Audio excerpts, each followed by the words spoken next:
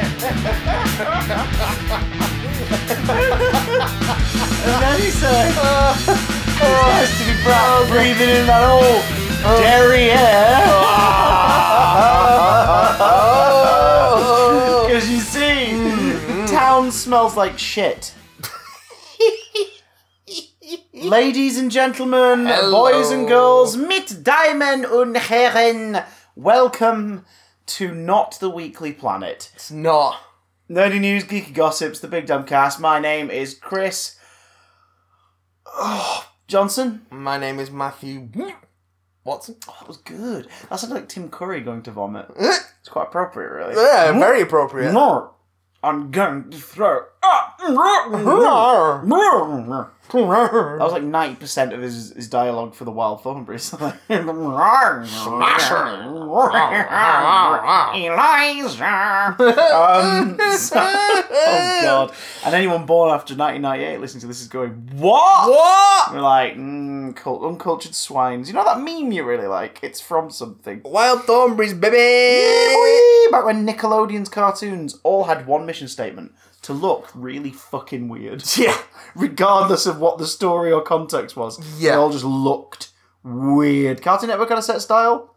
And some of theirs were weird. Like Cow and Chicken were weird.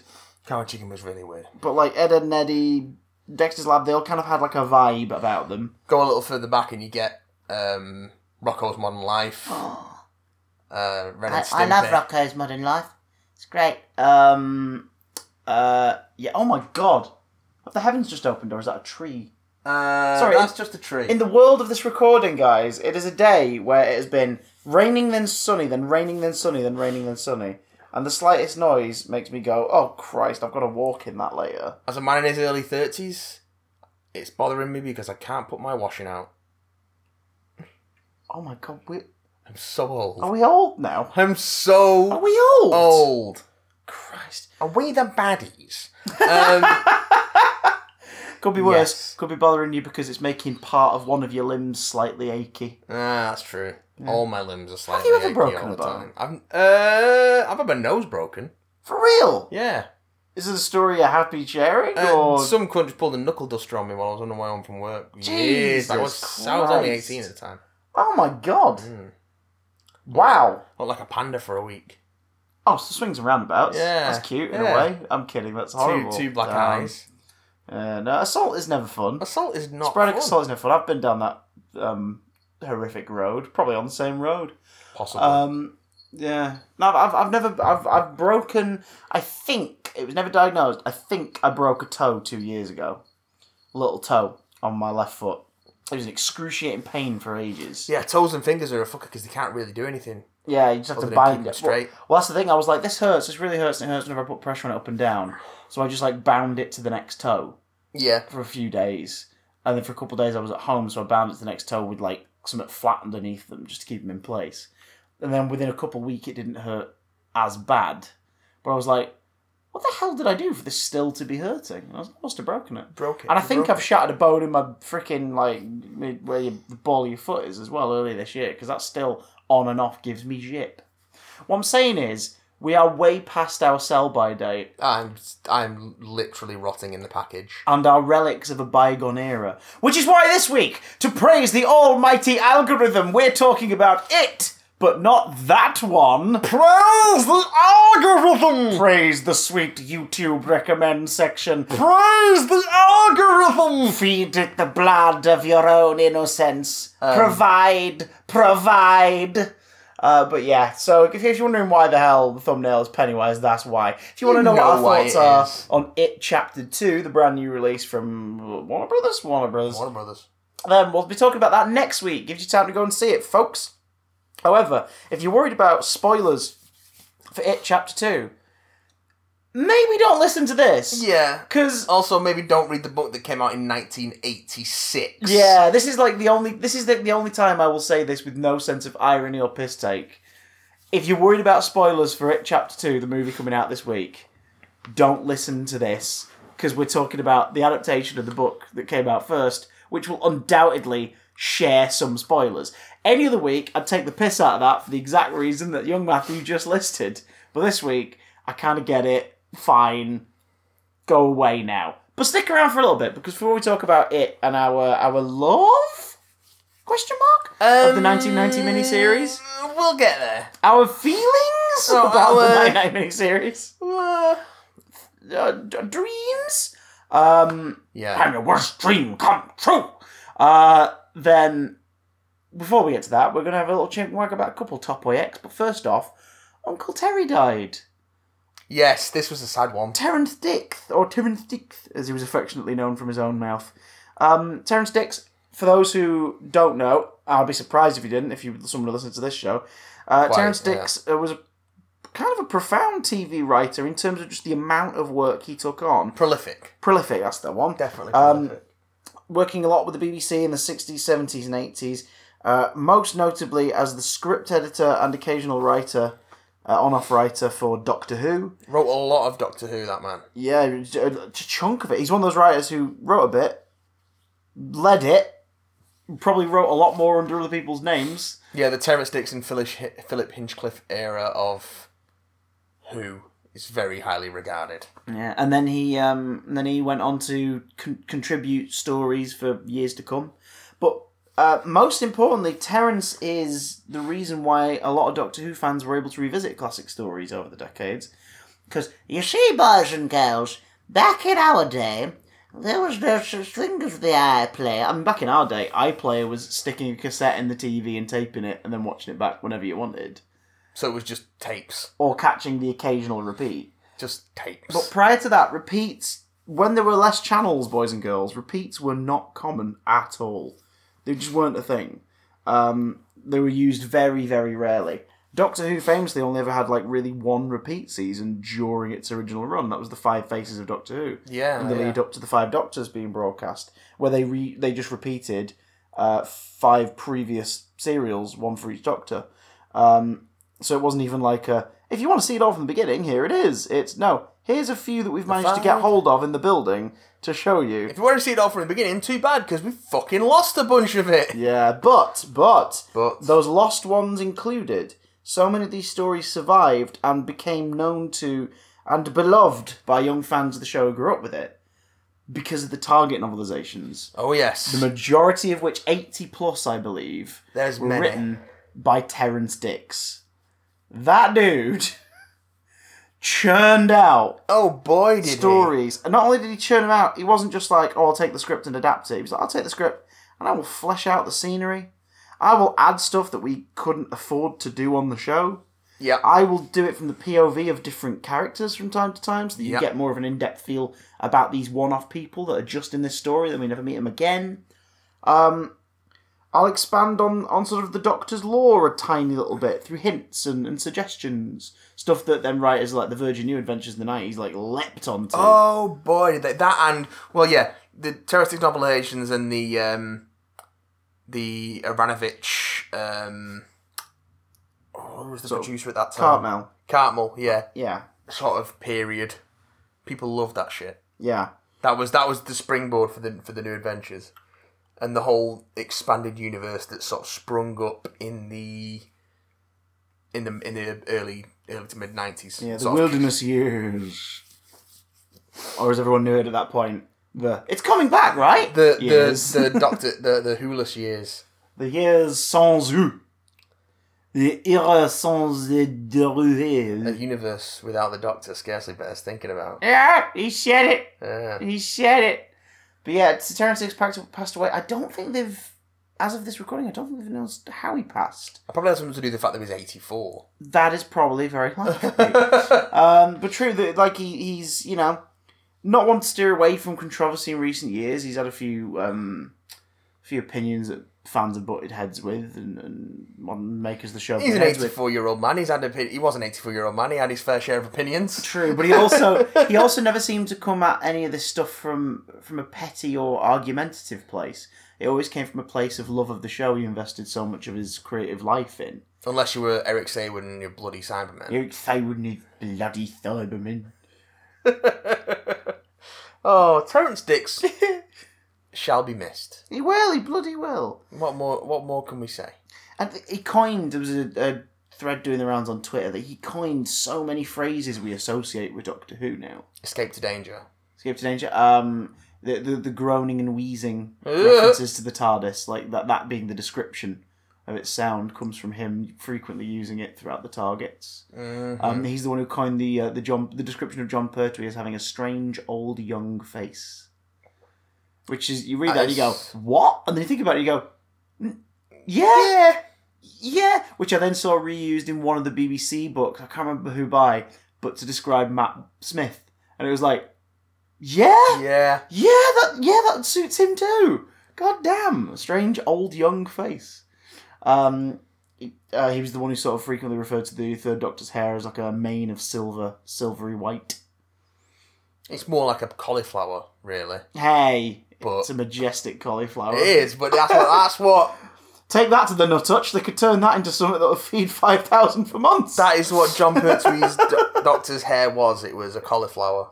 Which Tom Baker wanted as a companion. Yeah. Yeah. I said I wanted John to return. They said, why would you do that, Tom? You'd have to share the spotlight. I said, no, not fully. I said, Just the top of him peeking into shot. Pertwee's barnet. I want John's scalp. Bring me John's scalp, I said. They said, Tom, my dear. I'm using it. Tom, you've gone insane. I said, John, let me use your scalp. And he said, now, steady on, chap. Steady on. I'm not willing to give you my scalp unless you negotiate a correct fee. But I do have a collapsible caravan I can sell you. He does have a collapsible caravan he can sell him. Watch, I can collapse it in 17 seconds flat. Time me. To his credit, he did collapse it in 17 seconds flat. That is true. Almost a remarkable piece of technology. Almost as quickly as the British economy. So yes, satire. Our assorted beverages are raised. Our glasses are raised in honour of to Terrance Dicks, Uncle Terry, his legacy, his work, and the family that survives him. Now, this week's guest, Terrance Dicks. Come on in, Terrance. Slightly Who-adjacent news. Looks like we made it. Peter Capaldi, Peter Capaldi of the 12th Doctor fame, Peter Caprison, Peter Caprison, throbbing Pete Meat himself.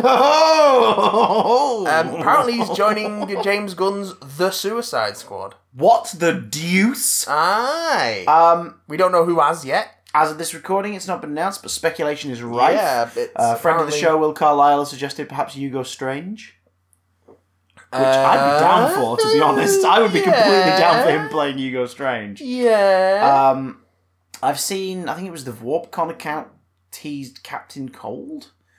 But one of my favourite predictions I've noticed so far, based solely on the fact that at a convention he attended last week, he had a shaved head.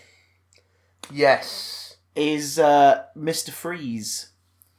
Because he's not shaved it completely off, but it's like a number 2 cut, which is very short for Peter Capaldi. A tight buzz. And at a number 2, his hair is like shock white at the root. So I would not be surprised if we were going to see some Mr. Freeze. I wouldn't be surprised by that either, in fact. And also, a bit of news that I completely forgot about to bring up last week, which is not only segues from that piece of news, but also leads perfectly into our main topic. What the deuce? The Flash has a new director. Yes, bish. The new director being Andre Muschietti, fresh off It Chapter 2. And I know his quote so far that was released was something like, I'm a horror guy, so I'm going to be bringing some scarier elements to the Flash. No, I'm a horror guy, but I'm not going to bring them. Really? Yeah, he's not going to bring his horror chops to the Flash. It's not that kind of material. Please do, though. Like, please do to whatever antagonistic force he's up against. One thing that the CW Flash did really well for those first 2 seasons is make their villains really creepy looking really sinister. Zoom and Reverse Flash in seasons 1 and 2 are creepy as anything. And it works in the show's favour, because they feel like Yeah, but Barry's fast as sin. He can outrun anything and shoot lightning bolts. He's and all the that fastest stuff. Barry Allen. He's the fastest Barry Allen. I'm Barry Allen, the fastest Barry Allen.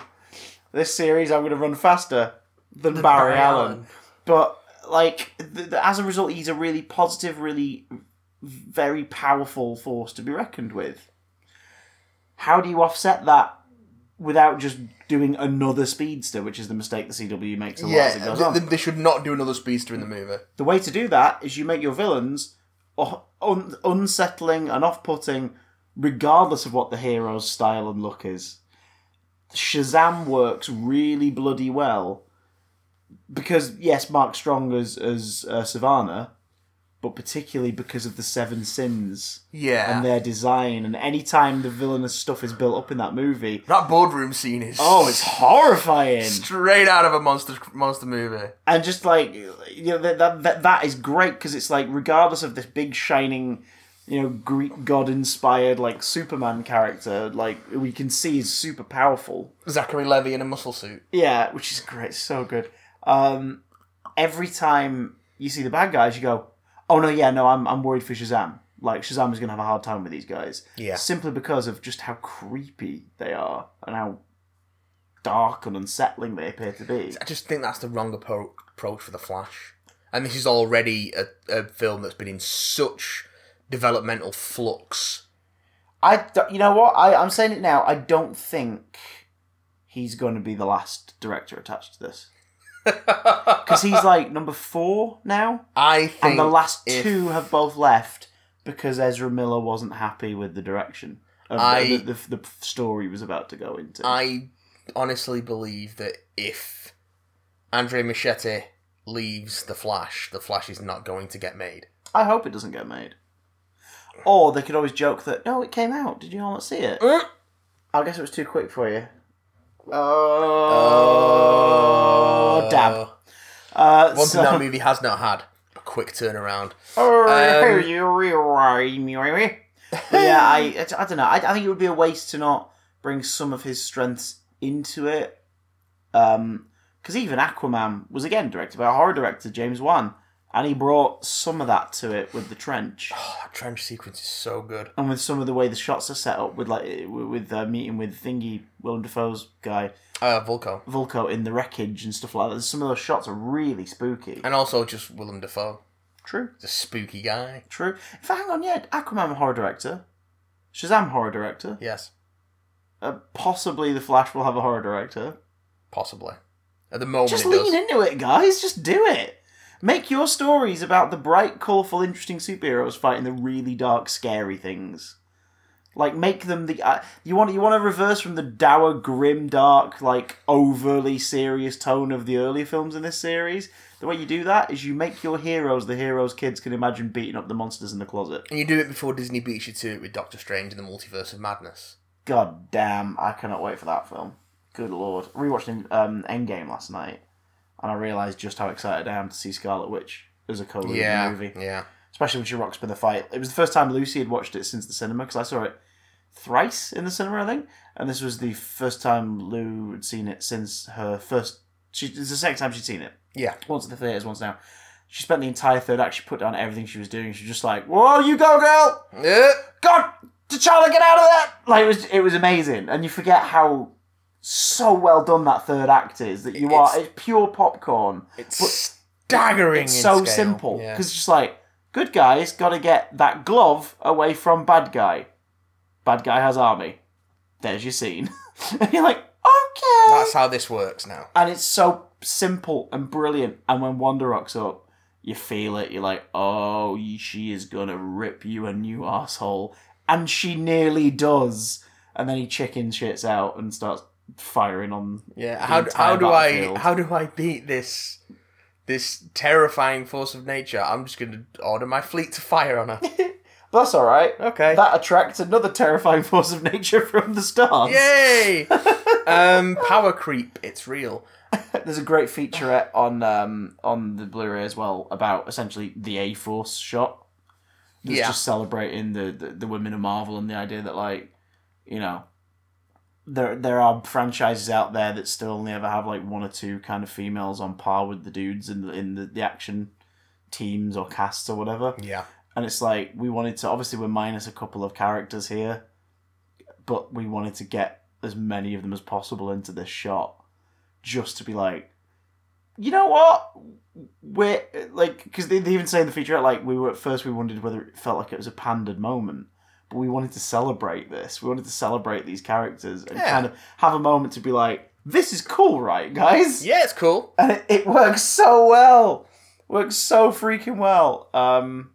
And it made me sad that there isn't an Ant-Man and Wasp film scheduled into the Phase 4 at the moment. Yeah. I hope they are in someone else's film at the very least. That'd be nice. Because they are so good. They are so good. They are so good. So very good. And I'd like to see him tackle a Boo Hiss villain. Which would be nice. Because Ghost was spooky, but You do love a good Boo Hiss villain. I do love a good Boo Hiss villain. And the MCU has given us some really good layered ones. But like Thanos is still... You get his motivation, you understand it, you don't agree with his execution, nor necessarily the morality of what he's doing, but he still has, like, the chance to be a Boo Hiss villain. Because in the first movie, it's his film, and we see it more from his sort of perspective. In the second film, we get Boo Hiss villain Thanos, when the past self gets involved in the storyline. Yeah. Because you're just like, no, we know what's going to happen if he wins, so it's an excuse for them to just make him be this big, scary bad guy. And it's like, yeah, we get the best of both worlds. We get the grey area, complex version in Infinity War. And then he gets, spoiler alert, killed off in Endgame. And then we get the Boo Hiss past version who's got nothing to lose. Scary Grimace. This is great. Like Killmonger. Not Killmonger. Yeah, Killmonger. Killmonger, you completely, again, you get it, you understand it. He's an insanely grey area villain. Beautifully played, fantastically written. But he still has those moments where he gets to be Boo Hiss. Like that bit where... the Dora Milaje, he's taking out the Dora Milaje, and Nakia and Shuri appear to attack him. And he just turns around, and Michael B. Jordan, he just points that machete at them, and he just gives this grin, and he looks like a fucking devil. He's just like, yeah, and the mask just forms on his face, and he starts charging at him, and you're like, oh, we got a Boo Hiss villain moment with him. We get a really, like, nasty, he's the baddie, kick his ass kind of moment. Which is really, really cool. Yeah, I like me some Boo Hiss baddies. We all like a good villain, Matt. We love a villain. Some people even name their stories after the villains. By Jingo. Even as inexplicable as that title may lead to being. Do you think they can feel the segue happening? Oh man, I can feel the segue happening. Is this like that moment where you can hear the bus turn in the corner before it arrives at your stop? It's like heartburn. No, that's the 18 churros I just force-fed before I recorded. Okay, cool. I wondered what that was. I didn't have any sandwiches. I just had some stale churros. Still cinnamony though. Ooh, baby. Oh. We're talking about It, guys. We're talking about Stephen King's It, as it is stylized in the 90s TV adaptation, which is going to be the main focus of this episode, as we head into the second part of the modern update, directed by Andre Muschietti, which is going to be in cinemas the day after we record this. He's directing The Flash, don't you know? Oh, apparently so, yeah. Maybe. Touch wood. So, we are going to see It Chapter 2 as part of a double bill. Yeah, by the time you hear this, we will have sat through It Chapter 1 and It Chapter 2. It Chapter 2 is 2 hours and 45 minutes long. Yeah. So, we won't get out till next week. But I'm looking forward to it. Despite that mixed reception a couple of weeks ago from the screenings. It's had mixed reviews. I'm still excited. I think its strengths will be purely in the same place as some of the strengths of the previous adaptations, second half. Just this which day, is in the casting. I've seen a 2-star review from The Guardian, and then I think it was like a 4-star review from Den of Geek. So, people are divided mixed, on it. Yeah. Well, it's kind of true to...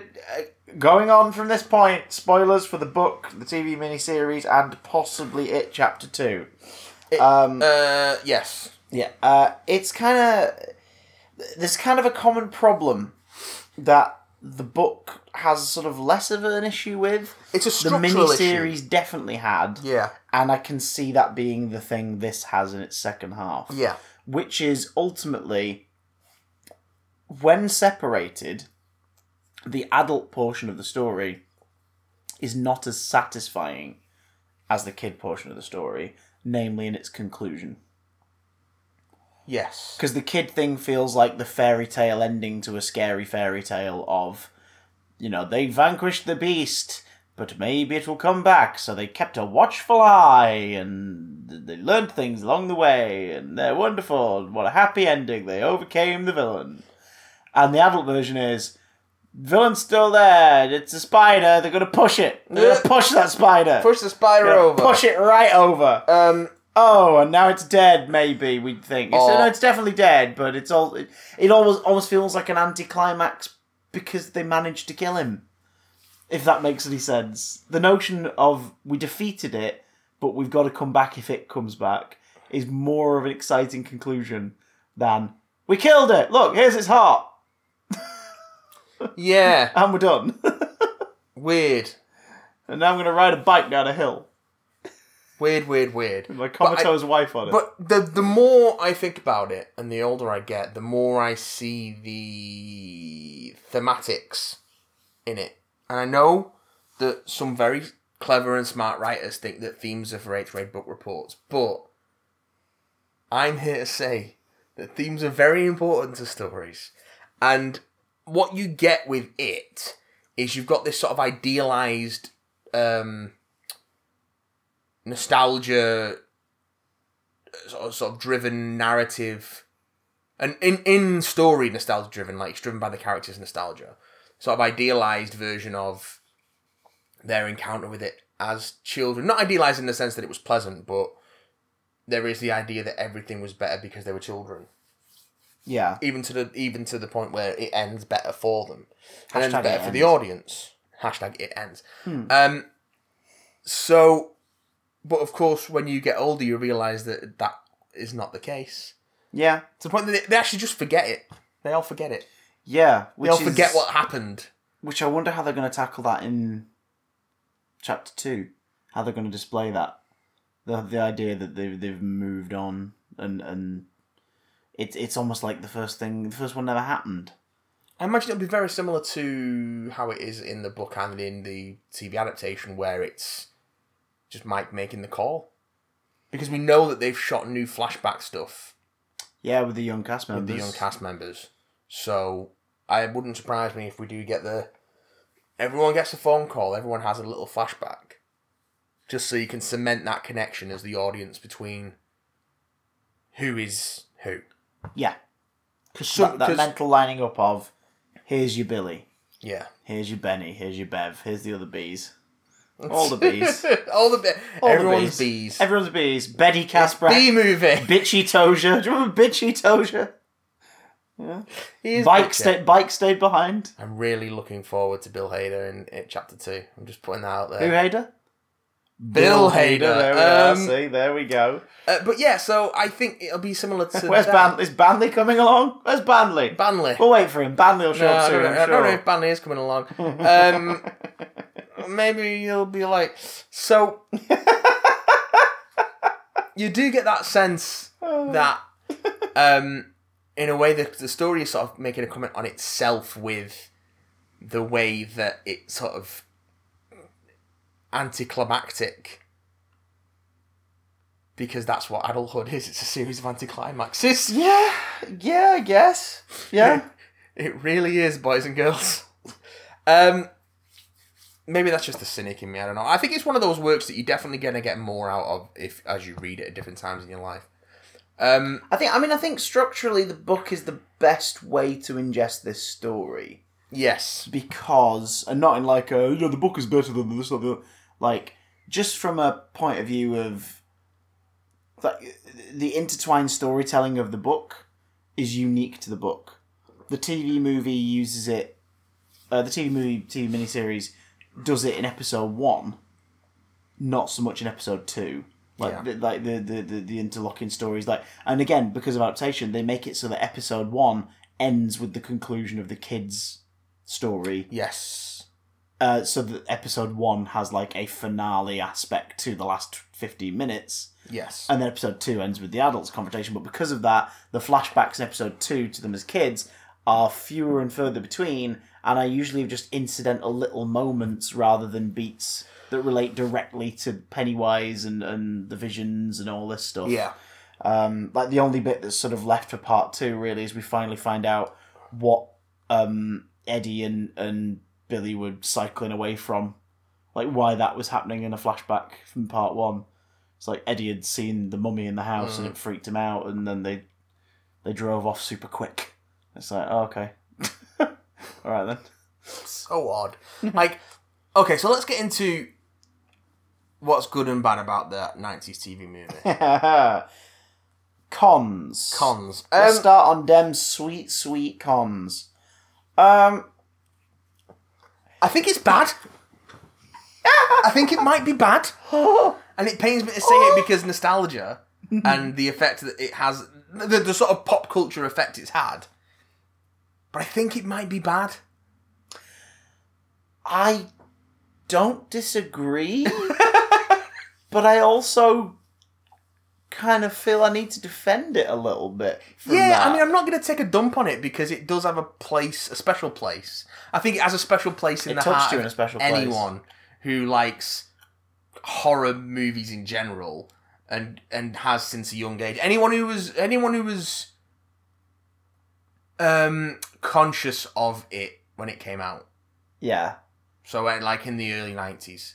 It's got one of them iconic video shop covers. Yeah, I mean, I was aware of the cover long before I knew what it was. Because for me, it was one of those things where, again, I would spot it in Blockbuster or when it first got a DVD release. Because it was one of the earlier DVDs from Warner Brothers. Yeah, in one of those cardboard cases. Double-sided DVD, yeah. And then annoyingly later on, when it got reissued in a plastic case with a new BBFC logo and everything, it was still the same disc. So when I watch it, I have to put one side on and then flip the disc for the second episode. Well, I feel like that might be because they have a lot of them left over, because I think it might be bad, Chris. You say that, but I think it might be bad. They've obviously shifted some because it got another reissue in 2017. Well, yeah, of course. And a few months before the 2017 one came out on Blu-ray in early 2018, it got a Blu-ray release. And I've seen somewhere, I don't know what region, but there is a box set of the two available somewhere, so there must be a deal struck somewhere to allow that to exist. Yeah. What network was it on? Because it might be Warner Brothers owned. Could be. I'll have a quick look it up. But that cover is, I mean, that cover's so iconic. I've just straight up ripped it off for our thumbnail this week. Yeah. I mean, it is like horror VHS artwork is its own sort of art form. Yeah, and the simpler, the better as well. But, and the images of creatures and slashers and all that sort of stuff are burned into people's memories. That's what people think of. Poster art and VHS art. But the cover sort of just focuses on what is probably the best thing about the whole production, which is Tim Curry. Yes, sweet lord, yes. Oh god, that tagline as well. The master of horror unleashes everything you were ever afraid of. And underneath that, in hidden white text that you can't see, specifically if everything you're ever afraid of is a clown. Yeah. If it's a clown and dodgy stop motion. There is some dodgy stop motion in this. There is, but it is Warner Brothers Television, yeah. Yeah, so it is aired on ABC on November 18th and November 20th, 1990. But I think ABC's Disney now. It is now, yeah. Originally playing a 4-part, 8-hour series, so it would have been 4 2-hour episodes. George Romero was attached for a while. Oh god, yeah. Oh, blimey. But Tommy Lee Edwards ended up doing it, and Tommy Lee Edwards is notable for his relationship with John Carpenter. Mm-hmm. He's worked on a lot of stuff with John Carpenter, most notably the original Halloween. He directed Halloween 3: Season of the Witch, which was the only non-Michael Myers starring entry in that franchise when John Carpenter as producer wanted to pivot it towards an anthology series. Didn't go well. What else has Tommy Lee Edwards directed? Let me find out. Sorry, I was just very briefly looking up. What do you call it? Jonathan Brandis, who plays the young Bill in it, who we lost in 2003. Yes. He's excellent. He's the standout kid of the kids that are cast in this. And Seth Green's in this, so you know he must be good. Seth Green's pretty good as Richie tells you, but it is slightly distracting because you're like, That's Seth Green. that's Seth Green. That is Seth motherfucking Green, guys. You know, this is 1990s sort of when it was before he was a name, obviously, because he was still a kid. He'd been in a fair bit of TV. He was and starting stuff to at that emerge point. as a recognisable face. Tommy Lee Wallace also directed... Oh, Tommy Lee Wallace, not Tommy Lee Edwards. Sorry. No, sorry. Tommy Lee Edwards is an artist. Tommy Lee Edwards directed Halloween 3 Season of the Witch, Fright Night Part 2. Oh. He was the art director on Dark Star. Oh yeah, good job, Carpenter. And he edited the original Halloween and The Fog. Yeah. So he's got quite a bit of the old pedigree when it comes to sort of the smaller scale horror stuff. Tommy Lee Wallace, not Tommy Lee. Tommy Lee Wallace. Is he still with us? He is still with us, but he's not working. No. Last thing he did was he directed Vampires and Los Muertos. Again, another sequel to a John Carpenter joint. Yeah. Oh God, yeah. Watch Me a Stranger, the Flipper TV series. You ever saw that? Flipper. So, not a super well-known director. Could have directed Max Headroom episodes. Oh, wow. That's some obscure shit right there. But he's got horror pedigree, so it's not, out of his wheelhouse. And it's very... I think it's very well directed. There are some shots especially where it's like, that's impressive as sin. The bit where it's going around the Losers Club at the end of part 1, where they're in the sewer, and they're joining hands and they're basically trying to fight it off by saying, you're not real, we don't believe in this shit. Yeah. A good chunk of that is a single shot with stuff happening around them. There's the bit where it moves around to Richie and the werewolf hands just sort of appear over his shoulder and it holds for a moment. That stuff's really nice. And there's some really nice shots using the locales and the sets, when you see when they go into the sewer as kids and George's boat. He's only ever referred to as George in the miniseries. Georgie. Yeah, it floats. Apart from when Pennywise says hi to him at the start, he goes, "Hiya, Georgie." He's the only one who says Georgie. But yeah, when the boat's just sort of floating down this one lone little flow of water in the middle of the tunnel. Yeah. It's very slim. The boat just comes down, the shot holds as long as it needs to. Because it's oh, that's creepy. Holy shit! As it gets closer, you're like, oh shit, that's the boat from when you went missing. Oh my God. I think the main problem with it is that by virtue of it being a TV production that's just around 3 hours long, all in all. Yeah. With credits. Those credits are long. It's Please no. Please don't. Please don't. Don't feel the need to do that again, Chris. That's better. So I think the issue with it, by virtue of it being, or by not by virtue, but because it is on network, because it was on network TV, because it's been squashed down, it's kind of been defanged. Yeah. Henry Bauer's friends, when he's about to knife Benny, Henry Bauer's friends are like, are you sure? They're really hesitant, and then he doesn't do it. Benny kicks him just almost as though they're really downplaying the idea to anyone watching. Yeah, what he's about to do is really nasty. So much so that even his friends are saying, that's wrong, to be fair, they are hesitant in the book. Yeah, but in this, they almost act like they're about to go, no, I'm not a part of this now. Yeah. It's really odd. The epic rock fight is very tame. It feels satisfying in terms of the way they defend Mike, but like you say, it doesn't feel like kids smacking each other with chunks of rock. For something which has a reputation for being so terrifying, it is not. I'll tell you where it came from. It came from Tim Curry. Well, but it came from kids staying up to watch it. Yeah. Because that's the thing in America, network television, you can't really get away with swearing, violence. I was watching Kill Bill. I was in Florida in 2012, and I was watching Kill Bill Volume 2 at 1 a.m. I couldn't sleep. I just whacked on the TV, low volume, in the middle of the corner of the room, and Kill Bill Volume 2 was on. And they censored so much. Oh, yeah. Not a single swear word was in it. This is at 1 a.m. network television. It's because the way they do it is they all get a version of something, and it has to be screenable at any time of day. Well, So we don't have to worry about things it. like the Liar Liar TV edit. Yeah, oh God. Yeah. With Yeah. all sorts of weird bad dubs and And it means that they can show these movies throughout the day. They can put them on at any time. Like Kill Bill wasn't on at 1 a.m. because it was an adult movie. It was on at 1 a.m. just because that's what was on at 1 a.m. It probably would have also been on at 9 the next morning on the same channel. Like, they just show stuff all day long. So as a result, horror that is originated on television does not have a version where it can go as far as it should be able to go. and the book goes very, very far. And the first film does a really good job of like incorporating. Well, it does it the with gore and the horror and the shock factor of a lot of it. immediately with the Georgie sewer scene. Yeah, That iconic moment of the book and the TV adaptation yeah, is neutered in the TV adaptation by not seeing what happens to Georgie. yeah. It is only suggested later, which I only really noticed on this rewatch. Actually, you see George one more time, stood at the end of the tunnel in part 2, I think.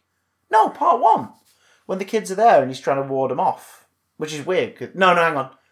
No, he's trying to scare them and then he's going to eat them in part 1. In part 2, he's trying to ward them off. Yeah. Because Pennywise is a pussy, and we will get into that.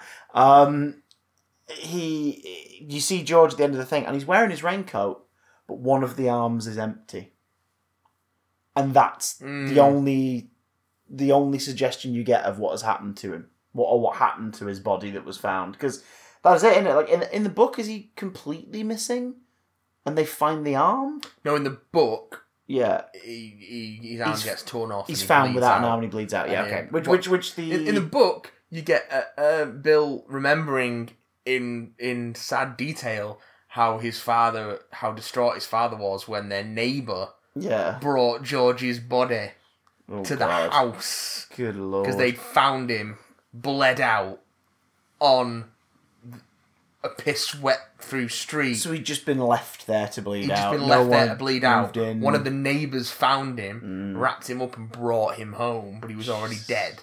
God. Yeah, and it's the film adaptation. In that the has film him go adaptation, missing. he quote unquote goes missing, but you see him get his arm torn off and then pulled into the storm drain, which is the Oh God, yeah, that because he rips his earliest- arm off. He crawls away without an arm, and then the arms Yeah. come out of the thing and grab him and pull him into. and it's the earliest indication that this is an adaptation that is not pulling any punches. Yeah, like the opening scene has a 7-year-old's arm ripped off and eaten. This is horrifying. Yeah, and you just get the sort of the toothy Tim Curry Which is coming towards the I camera. will admit, it's a creepy pretty image. creepy image. Yeah, but, and there is creepy imagery all over this TV adaptation, but there's nothing viscerally terrifying. There's nothing like unless you're chlorophobic, in which case you're going to shit your pants. yeah. The majority of part 1, there is a lot of a scary clown in part 1. there's a lot of scary clown, but there's nothing like particularly grisly moments from the book. Something like any of the Girly boy. oh God, all the kids' encounters with it are toned down or Yeah. rewritten completely. Yeah, I mean Richie's is what's Richie's? Richie's in the book. Richie's in the book. Richie doesn't see it. Yeah, The first time Richie sees it, yeah. because he Because there's is. some of the drive-in movie, isn't there? Oh, no, sorry, there's two. So, Richie is attacked by a gigantic plastic statue of Paul Bunyan Yes, in the book, Which which again he doesn't we've admit not to seen, until later on in the book. we've not seen the film yet, But the but it statue's looks there. like they're going to touch on that in part 2. The statue's Yeah. there in part 1.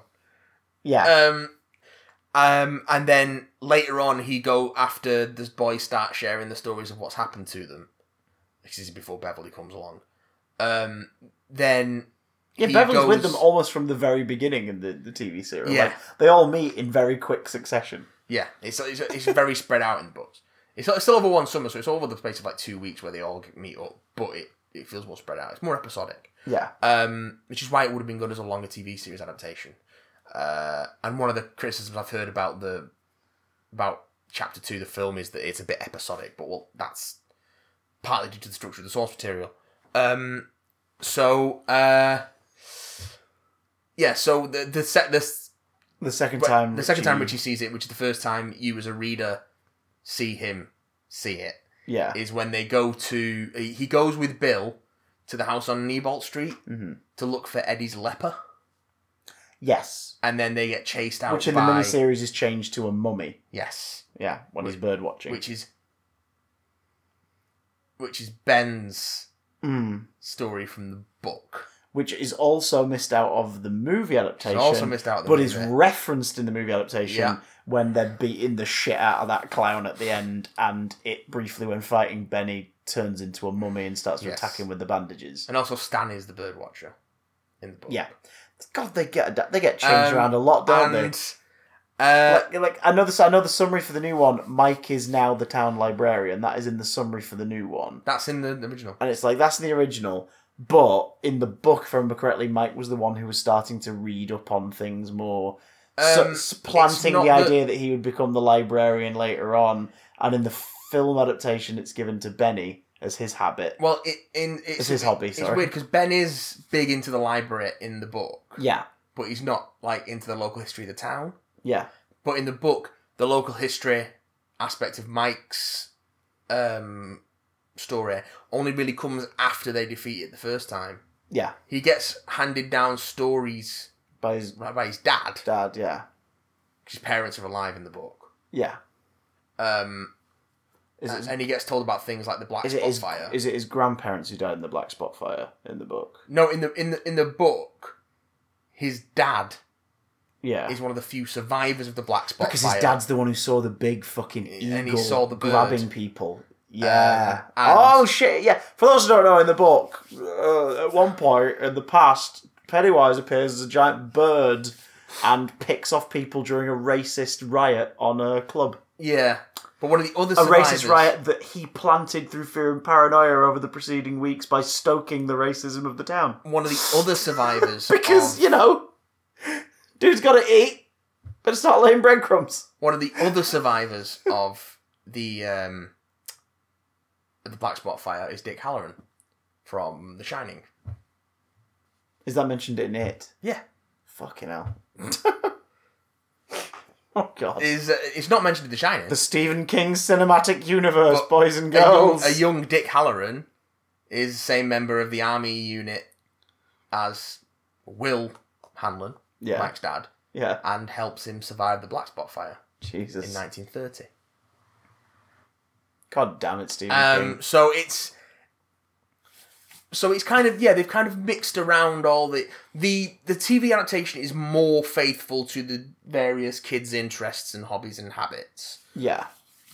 But it doesn't really preserve... So the only sort of first encounter story that the TV series preserves, and it's also in the film, because it's one of it's definitely the most visually interesting of the various kids' encounters with it. Aye. Is the sink. The yes. one in the bathroom. Beverly with the sink and the blood. And the blood. In the 2017 movie is just ridiculous. Yeah. It's just a fountain of blood. Oh, while she's being held in place by tendrils of dirty hair. And then going back to the TV adaptation after that is very tame. But, I mean, still spooky in the TV adaptation. Because, again, we're talking about the network downplaying things. Beverly's dad in the miniseries is very much just a very possessive father. As opposed to the implied incestuous nature of his... Heavily implied incestuous nature in the 2017 movie, especially. Again, my God. also in the book, because in the book... They lean on it a little in part 2 of the miniseries, where she talks to Benny about the fact that every man she's ever got with since leaving Derry has basically been her dad. Yeah. And she doesn't know why. And you kind of get the suggestion of, Christ, he really manipulated her from a young age. That she would always circle back to settling with someone like that in her life. But what you get in... But in the film, it's like, oh God, he's like out and out saying he's disgusted by her looking more like a boy. But in the book, you get a sense of it from the fact that her mum is still alive. Yes. And lives with him. Oh, yeah. And there's an exchange with him early on where... I'd totally forgotten that, yeah. Where her mother asks Bev if her dad ever touches her. But Bev doesn't know what she means. Oh, God. So there's a sense that her mother kind of knows... That her husband is abusing their daughter. Or that he's like, has... Not that he is abusing her, but he has sort of desires down that way. Yeah. Because he is very possessive and protective, and there is a certain overbearingness. Beverly is his property. Yeah. And that's how he sees their relationship. Yeah, I think so. And they take that particular aspect of the story further in the 2017 movie. Which makes for a much more satisfying bit where she smacks him around the head with the lid of the Straight toilet. up kills him. Yeah. It's like, fair enough. Yeah. Fair enough. Because in the, correct me if I'm wrong, in the book, as in the miniseries, he passes away in the years she's no longer living in town. Yeah. Because she learns of his death when she comes back. Because then you get that scene where she goes to the house. She thinks she sees She thinks she sees Marsh on the buzzer. Yeah. She buzzes it. This lady answers, Mrs. Kerr. She looks back at the buzzer and it says Kerr. She's like, oh my God, I must have misread it. And you're like, oh, that's creepy. She goes in. The tea's clearly blood. Her teeth are fucked up. She starts to talk in another person's voice. And then next thing you know, she looks like a shriveled up corpse version of her dad in drag. And then she legs it out the house, turns around, the clown's in the doorway, basically throwing her the finger. And then she turns away to run, turns back, and there's no clown. And the house she's just been inside is boarded up and clearly has not been touched in at least a decade. And it's like, that is spooky as fuck. That is creepy. That is damn creepy. And we know we're getting a version of that scene. Because we saw it in the first trailer. It's in the well, it's just like a 2-minute section of that scene. And then a montage of clips. Yeah. And then a montage of like, here's some other stuff that you might want to see. Chapter 2. Yeah. See in September, fuckers. And that's in the book. Again, like a lot of the most iconic moments. A lot of the opening as well is obviously probably the most. Yeah. I mean, even the book covers. A lot of the covers tend to show something that represents the opening scene in the past with Georgie. Yes, my edition's like sorry, I got the hiccups. My edition's like a 2003 edition, and the cover of that is the edge of the sidewalk on a stormy night. The silhouette of the Neibolt house in the background, assuming it's Neibolt house because it's just a spooky house in the background. Yeah. The grid of the sewer, a pair of eyes in the grid, and there's a balloon string trail. Yeah, I've seen that one. Balloon string trailing out from it, and then the balloon's on the back cover. Yeah. And it's like, oh, that's spooky. Yeah. Ooh. The storm drain is a common feature. The two most common cover arts you get for the book are the storm drain and the house on Neibolt Street. Yeah. The house on Neibolt Street as Pennywise's face is the cover of the hardback my dad used to have. Oh, I've seen that one. Yeah, so like an amalgam, like the house has the clown face within sort of the doors and. Yeah. I'm gonna find it now. I've never seen many covers of it out in the wild, flat out with just Pennywise on the front, except for a reissue after the first film came out. I've seen a copy of it. Where it's like the silhouette of him in the dark silhouette of him in that poster. Yes. Actually, I might have seen at least one cover based on the Tim Curry poster as well. There is a Bill Skarsgård cover version. That's cool. Which is just white with the red lips and lips and teeth. Yeah, that's quite cool. That's nicely downplayed. Yeah, you get like things like that's the one you mean, isn't it? No, no, that's mine. There. Oh yeah, okay. Yeah. Oh, so that's like the late 90s one. Yeah. That's the late 90s one. That. Ooh. That's the one I remember seeing as a kid. The one with the big red letters. I think that must have been released after the TV movie because that's like the same red letters as the TV film with just a grid and the sailboat on it. Yes. Yeah. But yeah, I mean that's a cool one. Damn. There's one that's like a skull with a red nose and blue stars in the eyes. There are some really, really haunting images in the novel that are maintained in the various adaptations. And why do none of the books have a cover with a gratuitously detailed, based on a gratuitously detailed description, picture of a can of turtle wax on it? That's what I want to know. Oh yeah. The turtle. That's fact, interesting. True fact. The first 70 pages of the novel "It" are just a description of a can of turtle wax. It's true. That is a fact. That is completely a fact. I'm going to drink this water because my cups are not good. Yeah, I don't know what you've been doing to yourself. But it... So, one of the things that's not preserved at all in either of the adaptations, as far as I can tell, having not seen it, Chapter 2, yet, is the cosmic nature of it and what is the turtle Maturin. Maturin the turtle helping the kids, and how that ties into the Dark Tower series. Andy Muschietti has confirmed Maturin. That's the cover I first saw. That's cool. That's really spooky. It's the old. That's probably one of the early edition hardbacks. Maturin is in Chapter 2, but he refused to say how and how much of it. So, because I think Mike's or Bill are going to hotbox and they're going to see a silhouette of a turtle in the stars or something. That's going to be it. We mentioned the unless they go really fucking weird. Yeah, well, exactly. Well, we mentioned the fact that the ending is slightly anticlimactic, and in the that what they've never been able to do so far, and I'll be interested to see how far they go with it in Chapter 2, is getting to sort of the metaphysical nature of that final confrontation.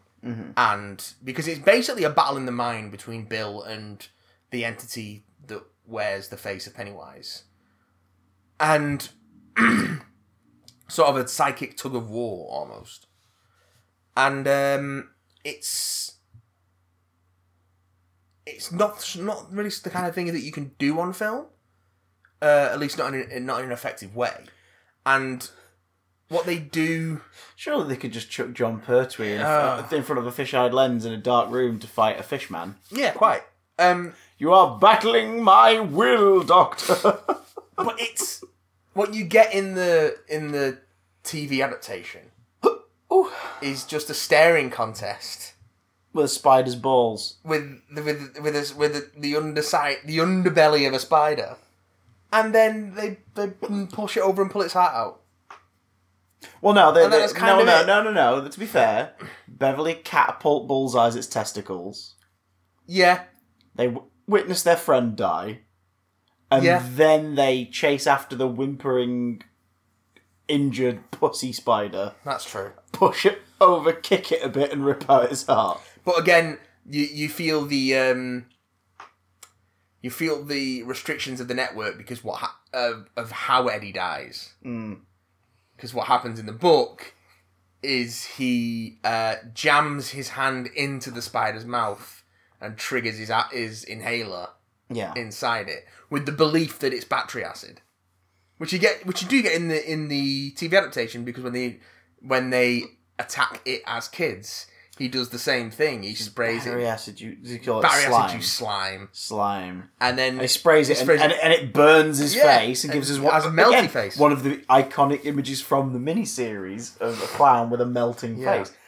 And then he does it again in adulthood. He remembers. Yeah, jams it right in. I think he just does it in front of him. In front of the spider. No, in the miniseries. In the miniseries he does, yeah. The spider freaks out, so it's like, oh, this still works, and then just grabs him, picks him up, and is clearly going to, throw him or eat him, and you never quite see, and then Beverly shoots it, and he drops him. But in the book he shoves his hand right in the mouth of it and sprays it. Yeah, and it just bites his arm off. Yeah. And again, he bleeds out like Georgie did. Can we talk about how Pennywise is a massive pussy? Yeah, okay. So Pennywise is an ancient cosmic being that this one specifically feeds off flesh, preferably young flesh, and preferably the young flesh of someone who is fucking afraid. For either chemical, spiritual, whatever reasons, that's the tastiest It's not something he form needs of flesh. to do. It's a stated preference. Yeah. And he awakes every 27 years, or in the miniseries, every 30 years. He wakes every Round 27 numbers. years, yeah, because George dies in 60, and they go back in 1990. Yes. He, you wait. No, in that he's only just come back up. Yeah, because he's awake for about 2 to 3 years each Really? stretch. Yeah. Oh, well, there we are. When that case He's cut short by the kids. That makes sense. because one of the cycles he comes back in 1904 when like a lumberjack massacres a bunch of people and then sleeps again, and he is around. And then doesn't go back to sleep again until 1906 when the Kitchener Ironworks explodes. Because he's a pussy. Which again, we don't hear about really in the adaptation. Oh, yeah, the in the miniseries. But they talk about it in... The miniseries, the miniseries doesn't touch at all on the idea that he's been there before. No. It doesn't touch on it at all. But they get it right into it in the film because they have Ben learning local history. Yeah. And learns about the Kitchener Ironworks, and he sees the headless boy, which is what they replaced the mummy with. Which is a great freaking visual in the film. See, that's so creepy. That's the thing with... I get why they have to replace those... Actually, I don't get why they have to replace a lot of those encounters. They're all royalty-free public domain designs. But it's also allows it structurally. You have to move them closer together rather than have characters tell long flashbacks and stuff. I get that. Yeah. So, but what the TV miniseries fails to do is it fails to... of the things. It fails to capture the horror of those initial encounters. Except for when Pennywise shows up, and then it's creepy. Yeah. But everything prior to him going like, well, that was fun, I've just been fucking with you. Like Ben seeing his dad. Oh, that's eerie. It's eerie, but it's not scary. It's scary. I'd forgotten, rewatching it last night, before last, I'd forgotten about the green corpse that starts to crawl out of the water before he cuts back to present day. Yeah. That works to make it spooky in part 2 when he goes back there briefly on his arrival and he sees his dad, unquote, stood there where he was 30 years ago in that vision. Yeah. But now he is the green corpse. And he's like, we've been waiting for you, son. Where have you been? It's like, oh, that's creepy. That's freaking creepy. But it would have been creepier had we not seen the green corpse before. Yeah. Had that been the first time we see it, it'd be like, oh my god, he's pretending that, like, Pennywise is pretending that Benny's dad's ghost has been stood there just rotting away for 30 years. That's creepy as sin. But it's creepy as opposed to the idea of, a headless child's corpse scampering around like a freaking marionette possessed. In sort of weird, jerky stop motion. Oh god, it's horrible. I love it. That's a great image. So Pennywise, he feeds off of fear. Flesh that is full of fear is tastiest to him. It's just what he likes to eat. Yeah. The miniseries gets a lot of flack for him never really doing anything to them when they're kids. Because he doesn't. But he doesn't, really. And it's because of network TV restrictions Yeah. in part, but it's also, the miniseries, to its credit, in part 2, and at the end of part 1 a little bit, makes a big point as to why.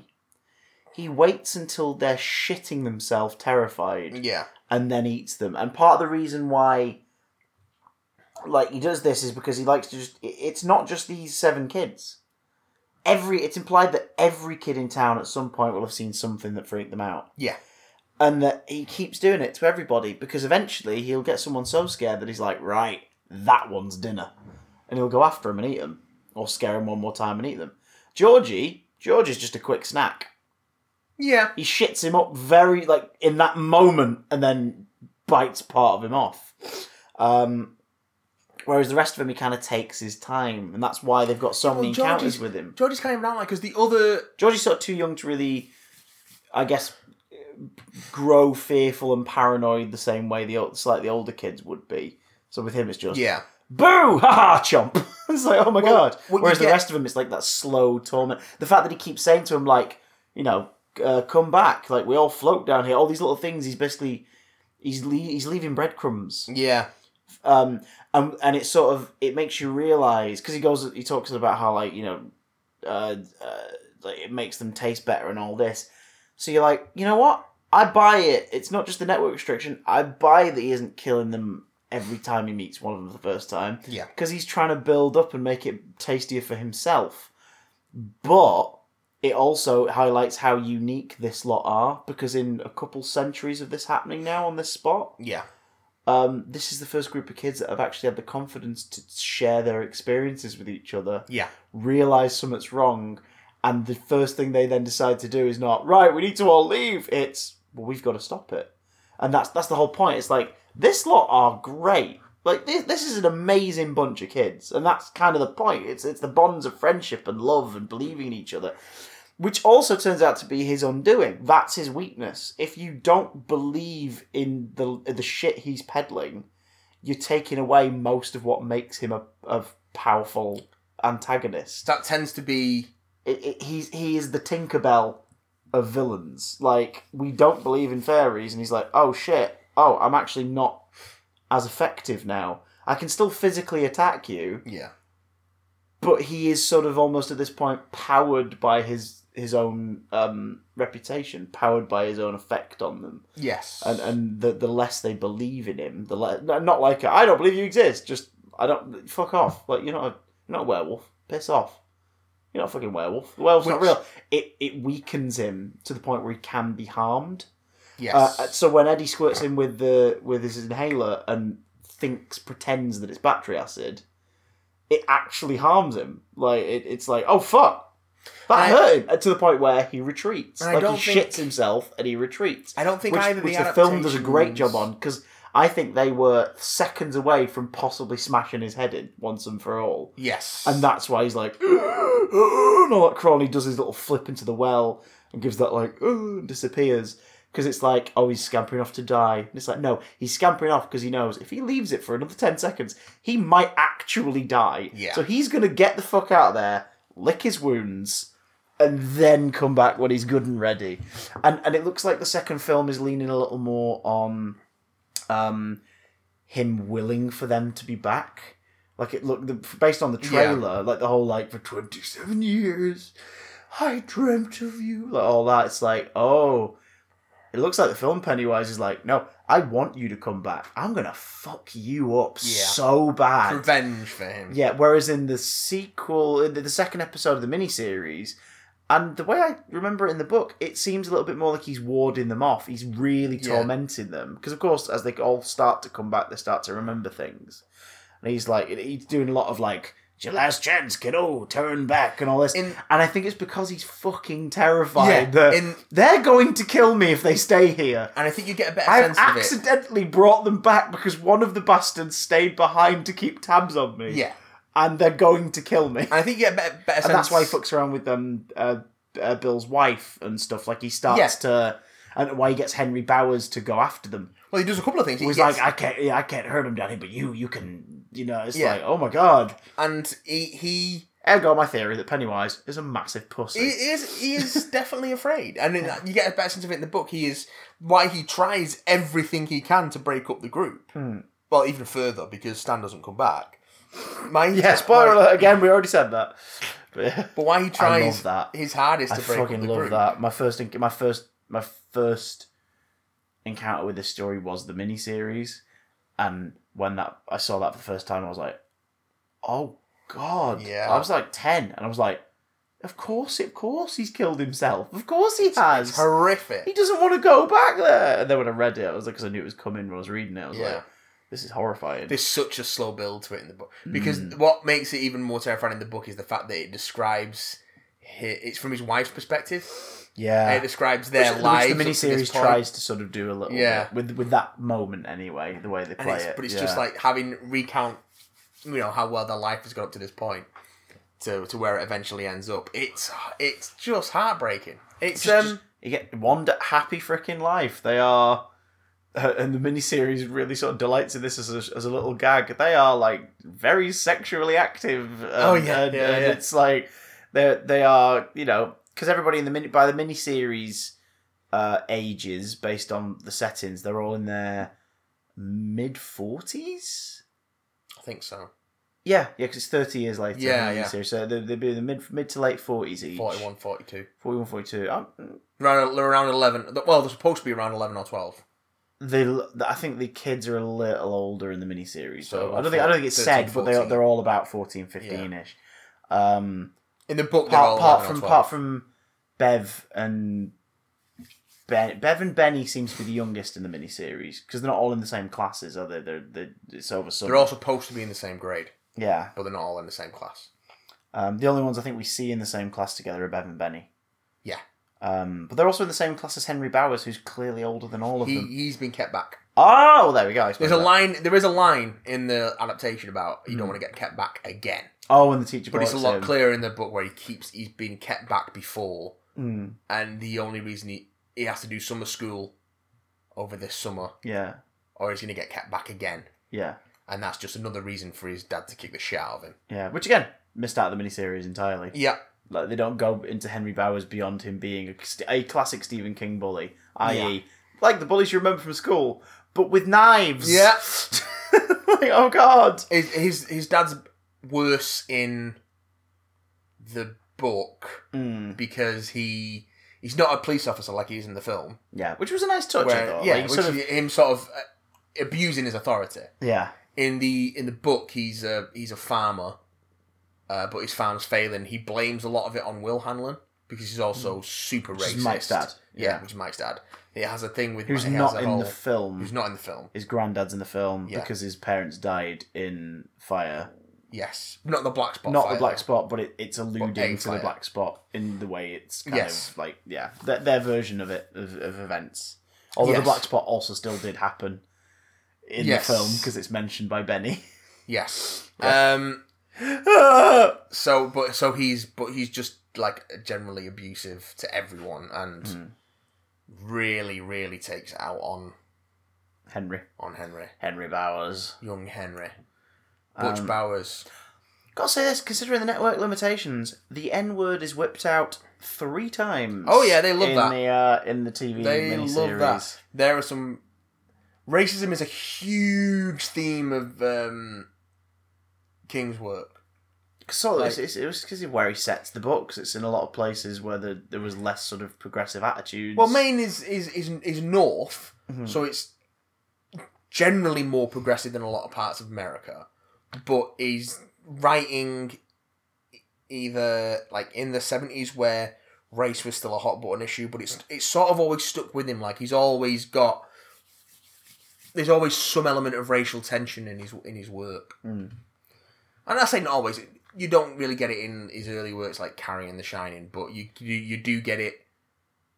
I think it's more the thing of he's like, this is still something that happens, so I'm going to highlight it within the books. Yeah. As he people are like, oh, that's gross, so I can be like, yeah, it is, isn't it? Fight against it in real life, dudes. It tends to be that one of his King out. His villainous characters all tend to have a throws the peace sign and flies away.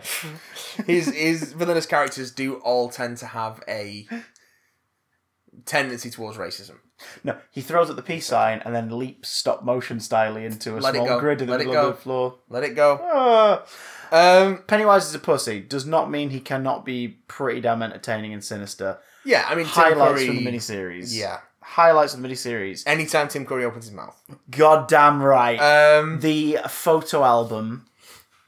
The 2 photo albums, actually. Because there's the one at the beginning, after George has died. With a and bleeding Bill's photo. looking at it. Yeah. And the picture of George. And this is so... Actually, do you know what? This is a scary moment. He's looking at the album and the picture of George just winks. And he drops it. And it's so well executed. Yeah. He drops it, looks at it. That's the scary bit. What happens next is creepy, but that's scary. And that's straight out of the book as well. And because the photo just starts to bleed. Yeah. And it goes all over the book. And that's the first instance you see in the TV miniseries of people not noticing anything weird because his mum and dad come in after he screams. She picks up the book. She's like, "What's wrong?" And he's like, "It's covered in blood." She's like, "What are you talking about?" And her hands are caked in it, and she can't see it. But and that's in terms of like plot beats and set pieces, the miniseries adaptation is actually surprisingly. It's more or less all there. Yeah, more or less. The opening's different. The opening is a little girl getting attacked on a lawn, but that's there to establish the idea that it's children, Mike is still in town. Yes, and he recognizes what this is. As opposed to obviously the way the book opens, which is with the attack the on guy Adrian Mel. Well, it's he's older, isn't he? He's a young adult. Yeah. So it's I guess the TV movie's making the point of being like, we're setting up the premise of there's a killer clown that attacks and kills children. Yeah, going for children. Whereas the book opens with him attacking and killing an adult. But also... So I do get that. But it looks like we're getting a version of that scene, though. Yes. We are. In Chapter 2. But also, as we've said before, faithful adaptations do not good adaptations make. True. Very true. So yeah. Very true. That is a good one, straight from the book. The other photo album. Yes, this is freaking terrifying. Basically, whenever you get Tim Curry monologuing and gurning, is pretty good. I'll kill you all. I'll drive you crazy, and I'll kill you all. I am every nightmare you've ever had. I am your worst dream come true. If your worst dreams are clowns. If your worst dream is a clown in a photo album talking to you.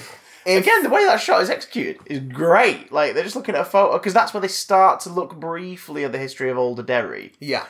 And that's as far as it goes. I think that is George's album, though, as well. Yeah, they look at it, and it's the photo starts to move, Harry Potter style. And there's this clown in the back of the photo who starts to sort of waltz into shot, and then he's waving at people, and then he waves at them. And then he gets nearer the front of the photograph. Yep. And then he fucking jumps up the lamppost in a pretty well executed jump scare, actually. Just jumps up the lamppost in the foreground of shot. Starts talking directly to the kids, and then reaches out of the book at them. And it's like, oh my god! Which I guess got adapted in the 2017 movie as the slideshow. The slideshow sequence, yeah. Again, faithful adaptation does not a good adaptation make. But that moment's pretty damn sweet. Yes. It's pretty damn sweet. That's true. Oh god, what else with Tim Curry? I mean, everything with him, really. Just the way he delivers the lines. The amount of fun he's clearly having.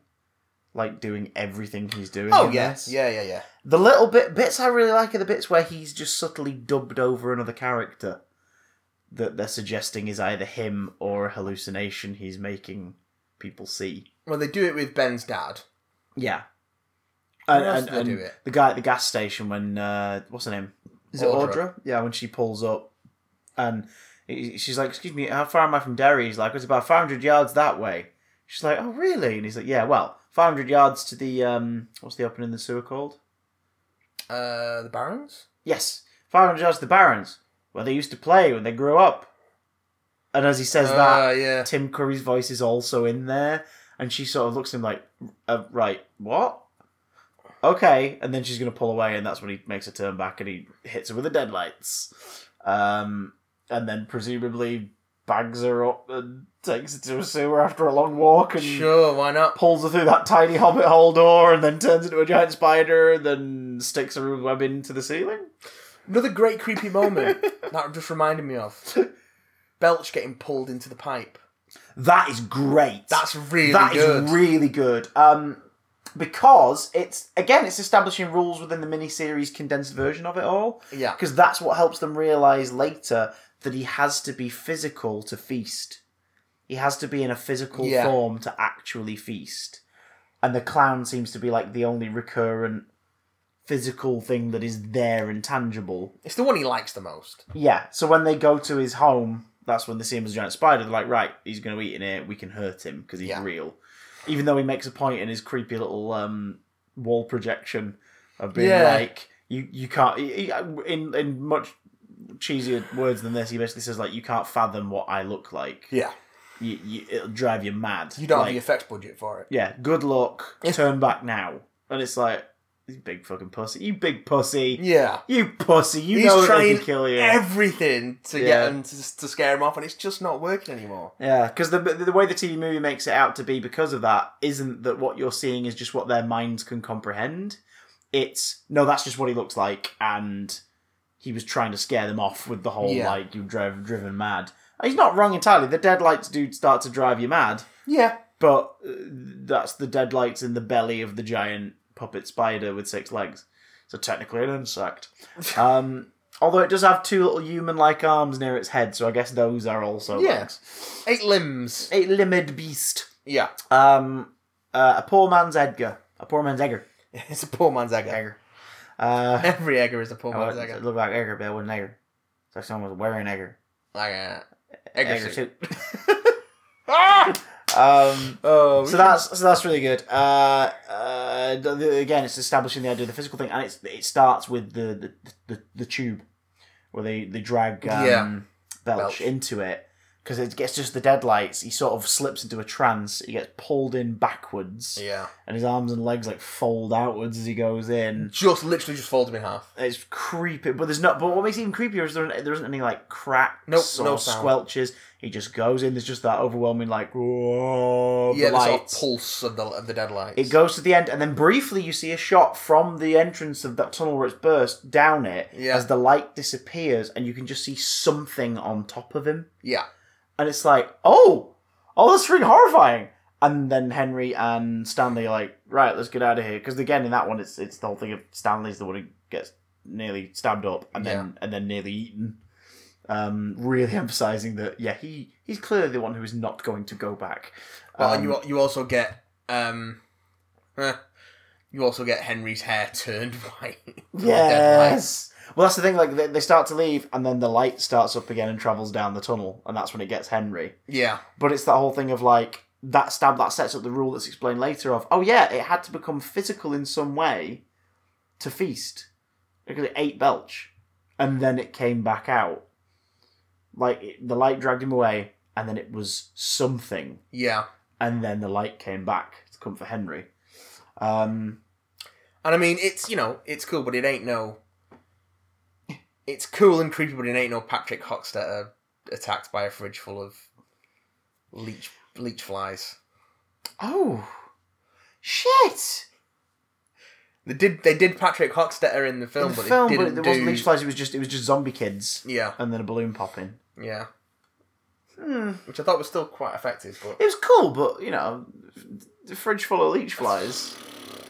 That is a horrifying sequence. The TV movie does get some nice sort of iconic visuals that are spooky and creepy and unnerving. Yeah. I think unnerving is the most consistent vibe it has. The Chinese restaurant, like the fortune cookies, that stuff is unnerving. Yeah. Especially when you see the last one, Bill's hasn't quite cracked yet, and what looks like sort of a tarantula's legs starts to come out of it. Yeah. And that's when they're like, we've got to go.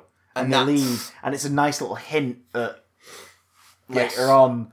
and that's in the book. So and will hopefully be in the film. We know the Chinese restaurants in the film. The press they've been doing this past week, like the junkets. Yeah. The junket sets haven't just been them on a couch in front of a poster. It's been them sat opposite whoever's interviewing them at a table in the Chinese restaurant. Interesting. So I'm like, yes, that scene is definitely going to be in the goddamn movie. They are throwing some money at the press for this because they know it's going to do well. Oh god, yeah. Or they're hoping it's going to do well. I think it will.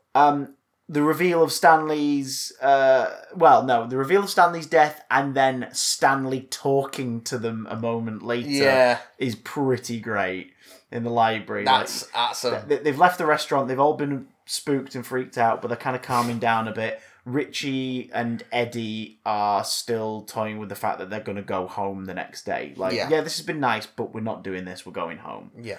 And Bill and Bev and Mike and... Benny's thinking about it, but he's mostly still like on the thing of possibly staying. Yeah. Also, can we just say... But Richie and Eddie calm down and the jokes start flowing and then they get the phone call. Can we just say John Ritter? Yes, John Ritter. Yes, we can say John Ritter. We'll come back to John Ritter. Carry on. And I'm going to say it. He gets a lot of stick for other stuff and he can be very irritating. But Andy Dick is pretty damn great in this as Eddie. Yeah, no, I like Andy Dick. He's believably a tragic, repressed, sad guy who's been held back by his mother for his entire freaking life. Which is another minor difference from the book. In the book, he's a married man. But his wife's very much like his mum. He's basically married his mother in the way that Bev has basically married her father. Yeah.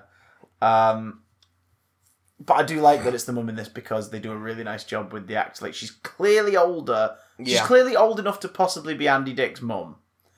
But then when you see her in the flashback, it's the same actor. And they only change her slightly. But it's like, no, I believe that is a 30-year difference for that same lady. She's always sort of looked like an older woman.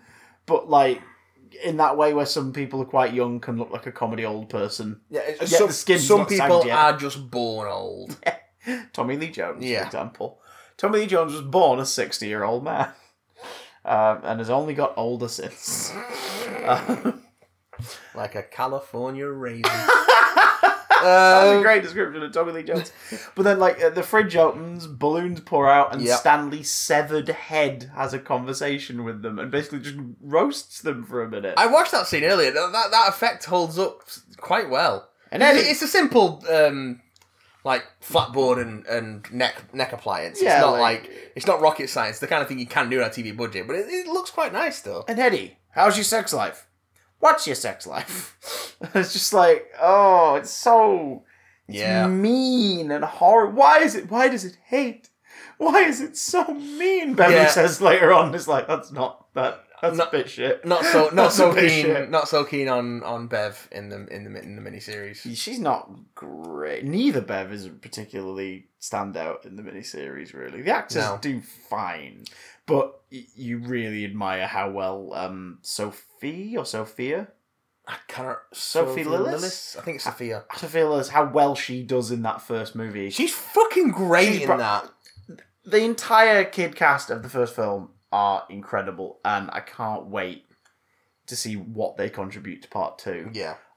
But yeah, like Bev especially, I think is sort of the breakout of the first movie. So good. Followed very closely by Eddie. Jack Dylan Glazer, is that his name? Is it Jack? It's something Dylan Glazer. Yeah, I think it is Jack Dylan Glazer. He's great. Although don't watch any press of him doing Junket or press for Shazam, because it's like, I admire you as a performer, but I think you might actually be really irritating. You know what I mean? Where it's one of those where it's like, oh no, what they do in these movies is they've channeled what makes you quite unique and interesting and packaged it, whereas unfiltered, you're really annoying. And Zachary Levi is the patience of a saint. So there's that. But like, but I do like how he taunts them when they're adults in the miniseries. The problem is it's so few and far between. It's just these little moments, but when they happen, they're great. Well, you got to fit in a bicycle montage. Oh God. But like when Bill arrives into town, and the first thing he does is visits George's grave, because I really hope they do this in the movie. He doesn't remember his younger brother. He doesn't remember George. And they do that really well in the miniseries. Yeah. Like, he gets the phone call, and as soon as he's off it, he's like, how could I forget George? Like, how could I forget him? And he realises, like, is something wrong with me? What is this? And the first thing he does when he gets back to Derry is he visits George's grave. Well, and he hears a digging sound. And to the right of him, Pennywise has dug up 7 graves. That's a good image. Again, one of them. More of Tim Curry being the MVP. Because he's like, how you doing, Billy boy? It's the moment where he sort of knocks his jaw back. That's great. And he talks about, like, you should turn back and all that. And then he says, like, oh, there's a place for you here too. And then he's like, well, not that one. That one's already taken. And one of the 7 graves is already filled with a cross stuck into it. And then, like, he sees it and he goes, like, I'm not afraid of you. And Pennywise, like, laughs. And he turns away, turns back, and there's none of it's there. Yeah. But then when he's catching up with Mike later, he starts to talk about it. And you realise, again, through just the subtlety of the performances in that moment, he doesn't remember that he's just seen him. He does not remember that he's just seen Pennywise. Because he's talking to Mike, he's saying, like, I think I remember what you're talking about. Something about a clown. And it's like, oh my God, how potent is this, like, this curse of Derry? He's just seen him, and now he's forgotten him. I don't think that's intentional. I think that's just poor editing. Maybe. But it works. It really works as a creepy aspect. Because it's only later on, when they're around the dinner table, like halfway through the meeting dinner, is when Eddie suddenly remembers, oh, yeah, there was a clown. Like, he suddenly remembers that he knows there's something, but he only remembers he's a clown when one of them says Pennywise. He's like, oh god, and he starts to hyperventilate and freak out because he can now picture him. And it's like, oh, yeah, that's rough. That's just creepy. The way he taunts Richie in the library is brilliant. Which is my favourite line to quote from the whole thing. Excuse me. We know. You have to over the camera. It's great. That scene is wonderful. Also, it is the very covers wonderful. to all of Bill Denborough's books and the titles, but especially the covers coupled with them, are all references to stuff from his childhood that he obviously doesn't quite remember. Yes. And again, that's something that is... Yeah. It's neat. played on more in the book. They give it like a moment of visual lip service in the film, in the TV series, but they don't dwell on it. But he just sort of is looking at the stuff for a moment. And there's no music sting, there's no like, wait a minute, or anything like that. It's just there, but you look at all the covers and you're like, right, well, that's the Deadlights. Right, well, that's the house on Newbolt Street. Yeah. That is definitely inspired by a fucking clown being involved in some way. Like, oh my god, Bill, you don't even realise, dude! Oh my god, the main character of this story is a novelist. Oh god, in a he Stephen looks like King Stephen King story. with a ponytail in this version for some reason. The ponytail is really upsetting. It is. It's A lot really- of the styles are really As a upsetting. man with a ponytail, that is an upsetting ponytail. It's because you don't have a giant sweeping ponytail Oh, that looks man. incidental. That's the worst kind of ponytail. The kind of ponytail where you're like, you don't need that. The way you're wearing that, I could just snip that off and you'd instantly look better. I think he's balding in the book. I don't think he has the ponytail. Probs. But now he's McAvoy. Now he's salt and peppering. Yes. McAvoy, I hope, I've not seen enough footage to know whether or not they have, but I hope they don't do what they do with McAvoy in a lot of films and like dye his hair and stuff. Because when you see him on junkets, his salt and pepper hair and beard fucking suits him. I don't think he's got a beard in this. He's got like, a bit of Stubble 5 o'clock maybe. going on, hasn't he? But I mean, like his They'll hair, all have a bit of 5 o'clock going on by the end of it. His natural hair, even Bev. His natural hair is salt and pepper, and dude, you look tasty. Don't change it. Definitely don't go bald ever again for any role. 'Cause whatever you do, the films just get steadily worse. So it's an omen. God. It's a goddamn omen. When he's taunting Richie, my favourite is when he taunts Benny. Because that's horrible. Bev comes to the hotel room. So Bev comes to his hotel room. It's so camp though. Yeah. Oh, it's Campus Christmas. Oh. Bev comes to his hotel room, and the thing is, he's doing it. It's sinister because he's doing it to distract Ben, like from the fact that one room over, Mike is being attacked by Henry Bowers. Good old Henry Bowers. Like he's doing it to distract him, and it's like, oh, that's actually really horrible. But it like Bev comes into Benny's room and is like, I've been wanting to talk to you about something for a while. Like, since we got all met up last night, I've wanted to talk to you about something. And she starts to quote the poem, and it's the first time that gets brought up in the second half. Yeah. And she's like, it was you, wasn't it? And he's like, I thought you thought it was Mike. And she's like, no, I always knew it was you deep down. And they kind of have a moment. Bill, sorry, yeah. They kind of have a moment, and then they start kissing and making out. And then they embrace. And Benny looks in the mirror, and he looks at the back of Bev, and from the waist down, she's in giant yellow fucking trousers with big red clown shoes. And he backs away, and you just see Pennywise, God. makeup smeared all down his mouth, going, "Kiss me, fat boy!" And it's like, this so is camp. brilliant and hilarious and only slightly creepy. It's way more funny than it is creepy. But he backs away, and what's it? John Ritter has got like massive red and white makeup smeared. No, when down he looks his in the face. mirror, he's got the red and white on his face. Yeah, he's got it there, and he has it in that next shot. Yeah. And then he looks back, and Pennywise laughs at him, and he runs to the door, and he turns back. Pennywise is gone, and it cuts back to Benny, and there's no makeup on his face. And he sort of like rubs his face, and he's like, that stuff's edited really well. I like how he starts to fuck with him. Yeah. Because then it adds that really nice moment in the next scene where she's actually trying to have a moment with him, and he's like, "Damn it, Bevis, it's you're the clown." You're the clown. And it's melodramatic, but you're like, no, I It's totally see so why you're melodramatic. I totally see why you're paranoid. Like you just made out with an evil clown. Yeah. Like, of course you're paranoid. You made out with an evil clown and you enjoyed it. Yeah, Fucking leather You waistcoat. fuck that clown. You fuck that clown. You fuck Pennywise. Leather waistcoat and all the fucking denim in the wardrobe. Oh, right, but you bet your fur and he's wearing all the denim in the wardrobe. Fur, you bet your fur. It says fur in It's the fur. thing. Oh, you bet your fur. You bet your fur. We used to say that when we were kids. You bet your fur. You bet he your refers fur. to himself as he used to be a real butterball. He did. And it's like, all right, you're currently trying to have sex with this woman. Maybe stop telling her about how you were a fat boy as a child. I'm sure that's not Again, the most erotic thing you could be presented to her. Dialogue that they've taken straight from the book that works better in the book, because in the book he's delivering it to his the bartender at his weekend regular. Yeah.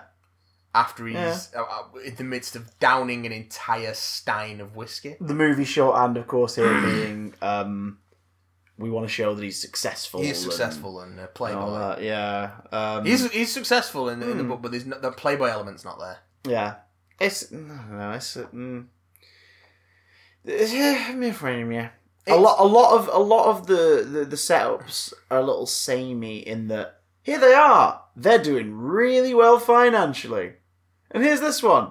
They're doing really well financially. They're all sort of either heads of companies or projects or co-heads of an organisation. Eddie runs if I remember correctly, the TV series doesn't explain this, but you see him drive away one of them. In the book, Eddie co-runs a limousine company. Yeah.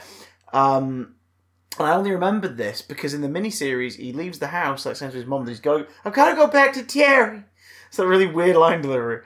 And he gets in a car and it cuts to the guy in the front. He's like, well, Eddie, what's with the rush? And he's like, I've got to go, just go. And it's like, okay. So, are they friends or something? And they pull away. And the shot like fully pulls out. And it's like, it's a limo. Why is it a limo? Because it was a limo in the book. What the heck? And then it hit me. I was like, yeah. Oh shit! Oh yeah, he ran a limo company. Okay. Benny's an architect. Ben's an architect. Bill's a novelist. Bill's a novelist and currently co-screenwriter on a film adaptation of one of his books. Yeah. Stan is... It's so weirdly transparent, made even right? more so by the fact that they make him look like Stephen King but with a ponytail. It's really weird. It's really freaking weird. Although credit to them, they give both Bills the mole that the older actor has got on his cheek. Yeah, I suppose. He's got like a little mole on his cheek. Stan's an accountant. Richie Stan is an accountant and getting laid every night with his wife. Indeed. He's a horny accountant. He's an accountant who's sexually gratified. They don't exist. Well, we'll get to that in a sec. Bev is a fashion crunch designer. Something more than numbers. Bev is fashion designer, and I can't remember if this is the case in the book, with her partner. She's married in the book, isn't she? Yes. In this, they're not married. They're not married, but they are business partners. Yeah. In both. Yeah. But he's very much the let me do all the talking, you're just a pretty face. Because he's like, rampantly misogynistic and incredibly abusive. Eddie owns a limo firm and Richie is a radio DJ known for his comic voices in the book. And he's a stand-up comedian in the They're going back to the DJ for the film, I believe. He's a DJ. I think it works as a shorthand again for the miniseries. It's just like here he is. He's a successful comedy performer, and all that yakking around he did as a kid has worked out, and it's become his profession. And still racially insensitive. Yeah. But, that's how it goes, isn't it? That's how it goes. Again, they make more of a thing of it in the books, the idea that all of them went on to be successful after they left. Yeah. And the only one who hasn't... Almost as a way to get them to not come back. I'd never thought of it that way, actually. But also... Like, the way the cosmos has sort of lent has been toward, like, giving them a reason... No reason to ever return. And even though some of them are married, they've never been able to have children. Which they go into with Stan. Yeah, and they do because that. they've actively been trying to have children and are frustrated that they can't. They touch on that, not Stan specifically, but they touch on that in the miniseries. Yeah. That the reason they've never... Like, they start to suspect the reason they've never had kids is because they don't want to bring their kids into the world where this sort of shit is happening. Yeah. And but there is... It's like, just on a biological, psychological level, their bodies going, are you fucking kidding me? You want to create food for the clown? Yeah. Don't do it. But there is the implication that their success after they leave Derry. Because Mike at the end is like, several weeks now. Because Mike's like, I only remember everything that happened in the last few months because I wrote it down in this diary. Yeah. And he's like, a week later, Benny and Bev moved in with each other. 2 weeks later, they got married. A month later, she's pregnant with their first child. You're like, that's one of the curses of Derry broken. You're like, fuck, they did that quickly, didn't they? Well, We just met up again. In the book, shall we have a family? In the book, they just drive off together. Yeah. Whereas then it's like because everyone starts, it's a network TV ending. Because everyone starts forgetting again.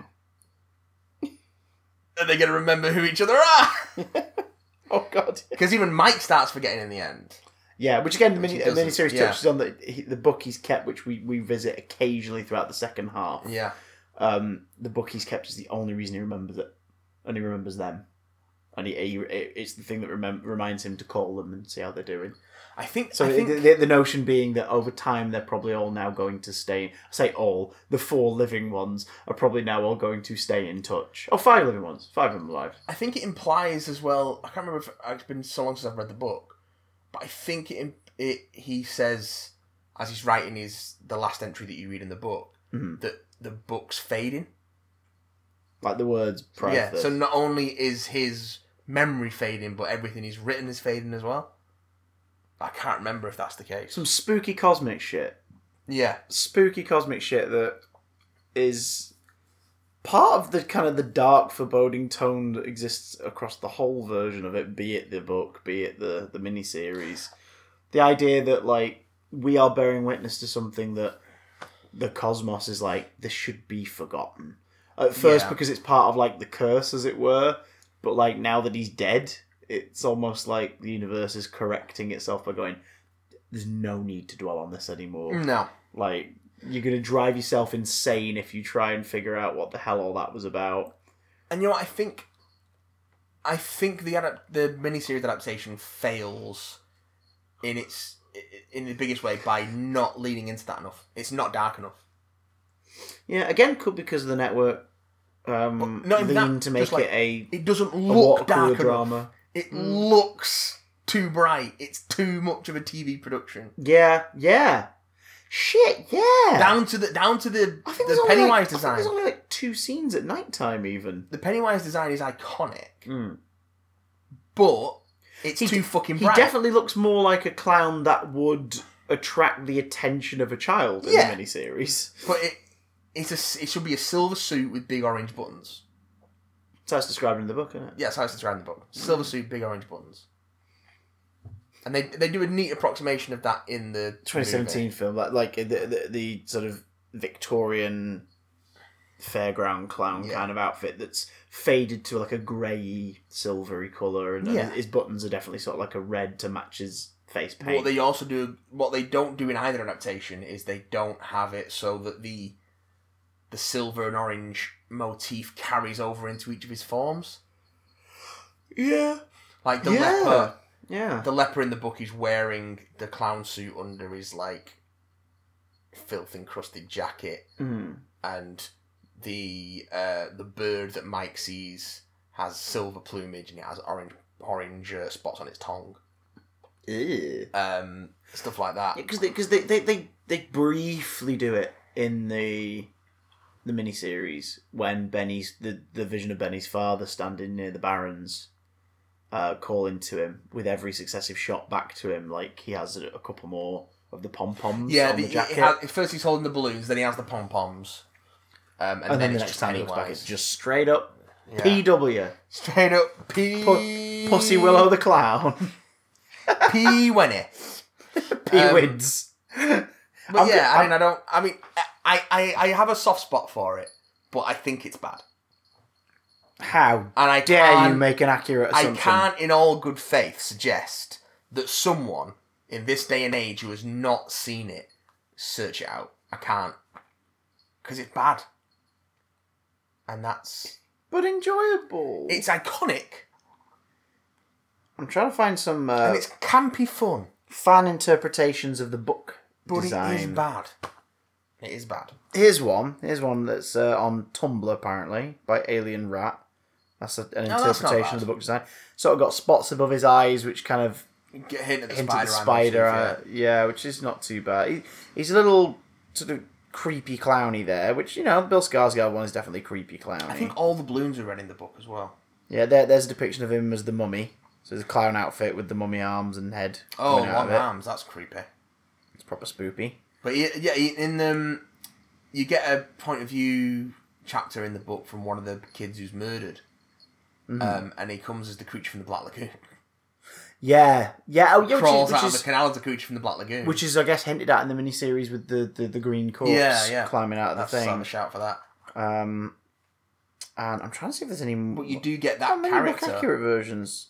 God, there's fan art of the current one. Yeah, of course there is. But, like, in a spoopy way. Spoopy. Oh, it's Uncle Theo from Goosebumps, but that's just popped up. Yeah, that's neat. That's creepy. Scary clowns. As one does. Love scary clowns. Oh, there's a Jack in the Box that I think it's Sideshow Mezco made. Oh, yeah. That's spooky as sin. Oh, good lord. Scary, very scary. I want to see some book accurate imagery, folks. Come on, internet. You're not all just copying and pasting the same pictures. There's one. There's a sketch. Ooh. A little plain, but still kind of cool. Ooh. Yeah. So, meets. But tomorrow, Chris, comedy meets. Tomorrow, as we're recording this, and by the time you hear this, gentle listener, we will have seen it, Chapter 2. So, what are you hoping for in it, Chapter 2, Chris?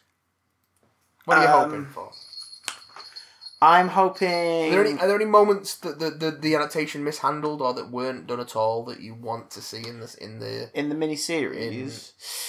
Mishandled in the miniseries or not adapted at all that you want to see in Chapter 2? The one thing because I love the cast for this film.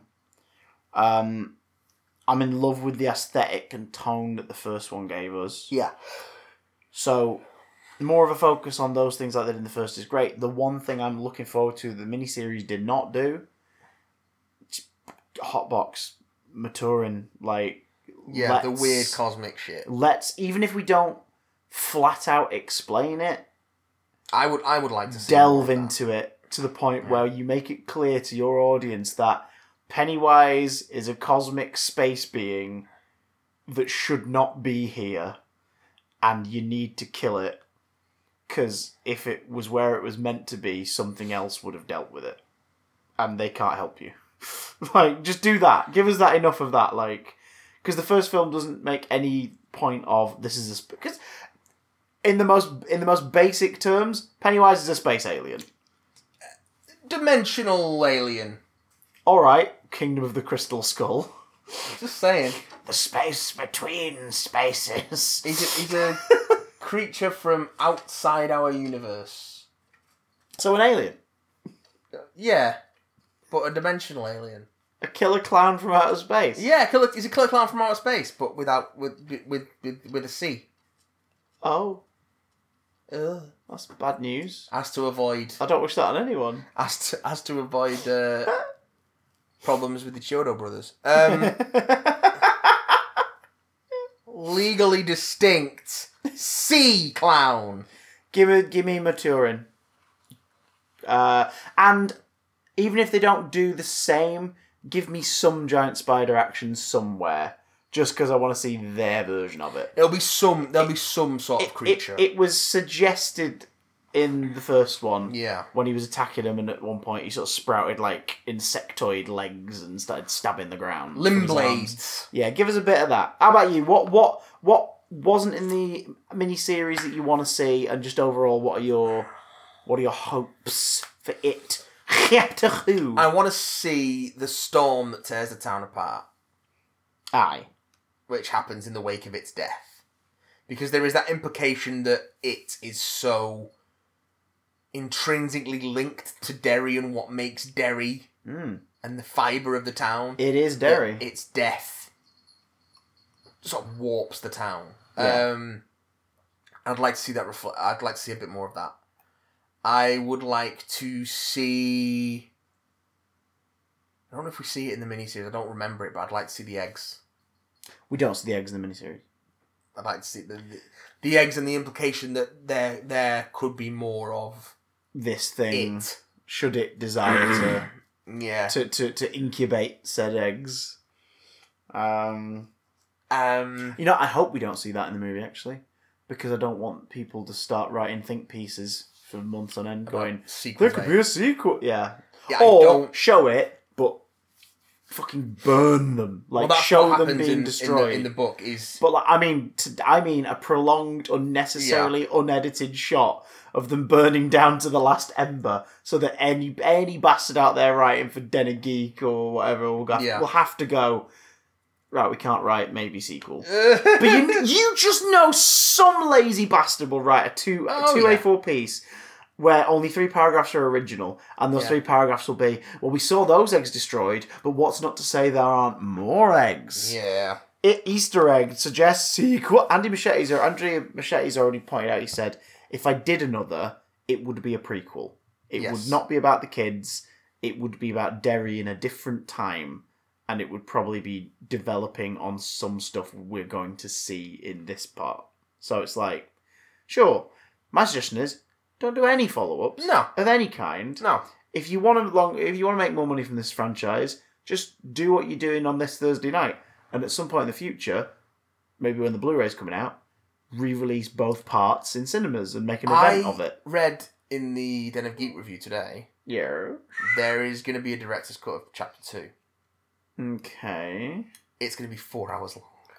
Okay. Sure. As long as it's an option.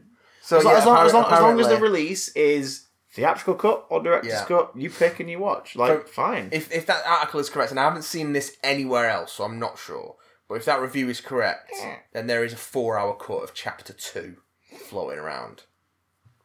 Sure. Sure. With footage that may or may not all be getting reinstated for a home release. Sure. Can't judge yet, but I've liked what I've seen so far. And a 4-hour long horror movie, though, that is... Yeah, but it's still shorter than watching an extended Lord of the Rings film. That's true. Which are enjoyable, but very long. Lord of the Rings is not a horror movie. I think that's the I don't know. Depends on if you have a phobia of slow motion scenes of people going, Gandalf! And hugging in the bed. And then again, you've seen the Shelob sequence, right? Yeah, that's true. I can imagine you enjoyed that. Also, Peter Jackson has a bit of a horror nut at art, so... I've watched Brain Dead in forever. Is it Brain Dead? It had 2 titles, didn't it? Do it. Dead Alive or Brain Dead. Yeah. Depending on your region. Yeah. I have a vivid memory of watching that when I was younger. Specifically just the lawnmower bit. Mm-hmm. Oof.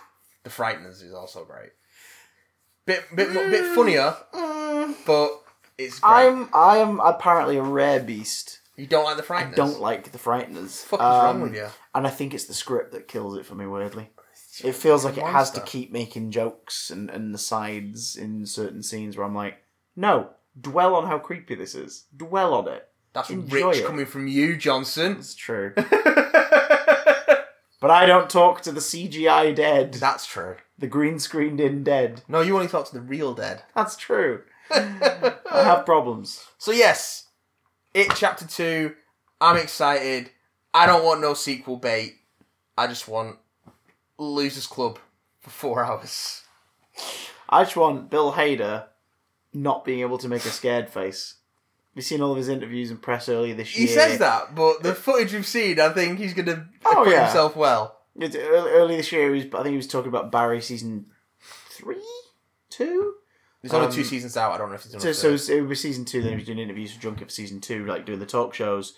And amongst every chat show host, inevitably is like, right, so you're doing it. Like, you shot it. And he's like, in certain ones, he's like, yeah, nearly finished. Or he's like, yeah, and I've done my partner.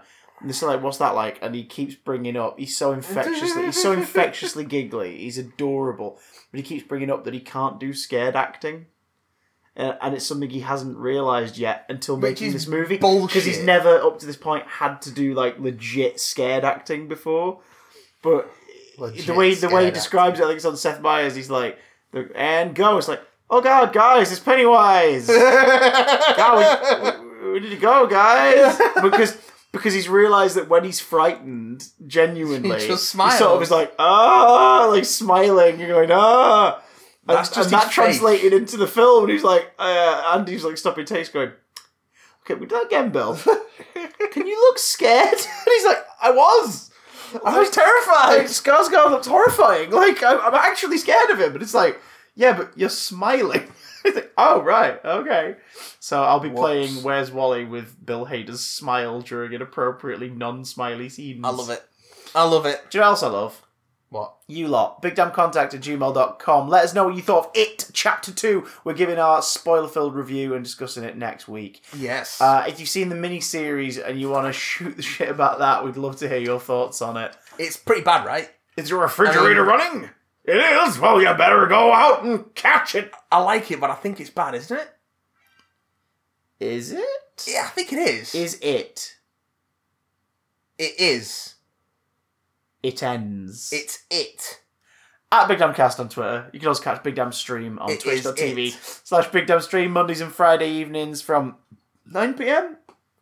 Matt will be roughly 9 p.m. Yes. Keep an eye on the Twitter. Friday's gonna be in flux for a bit. There's gonna be a stream on Friday, but the time is gonna be in flux for a bit. But Monday's gonna be 9 p.m. Yeah. Defo Monday. Adventures in Backlogging is back. Can Matt survive entire playthroughs of old games? Only if they're good. I don't think I'm going to do any full playthroughs for a bit. I think I'm going to see a bit of variety in there for a while. The Guest Bleed stream was bloody funny. Oh, man. So there's that. Wednesdays, you can also catch on Big Damn Stream via Big Damn Stream the Wednesday night weekly Warframe from Matt and Cakes. I'll be streaming sporadically over the next week or two. With various bits and pieces. So if you want to see if I've learned how to parry on Contest of Champions, you moaning bastard, you can find out. Spoiler alert, I haven't. And also, hit us up here on the YouTube, Spotify, SoundCloud, iTunes, wherever you get your podcast nonsense from. All that good shit. And keep your eyes peeled on Twitter. We've got some news in the next week. So, till then... Gentle listener. Do you have Prince Albert in a cab? Well, better let poor guy out. Beep, beep, Richie!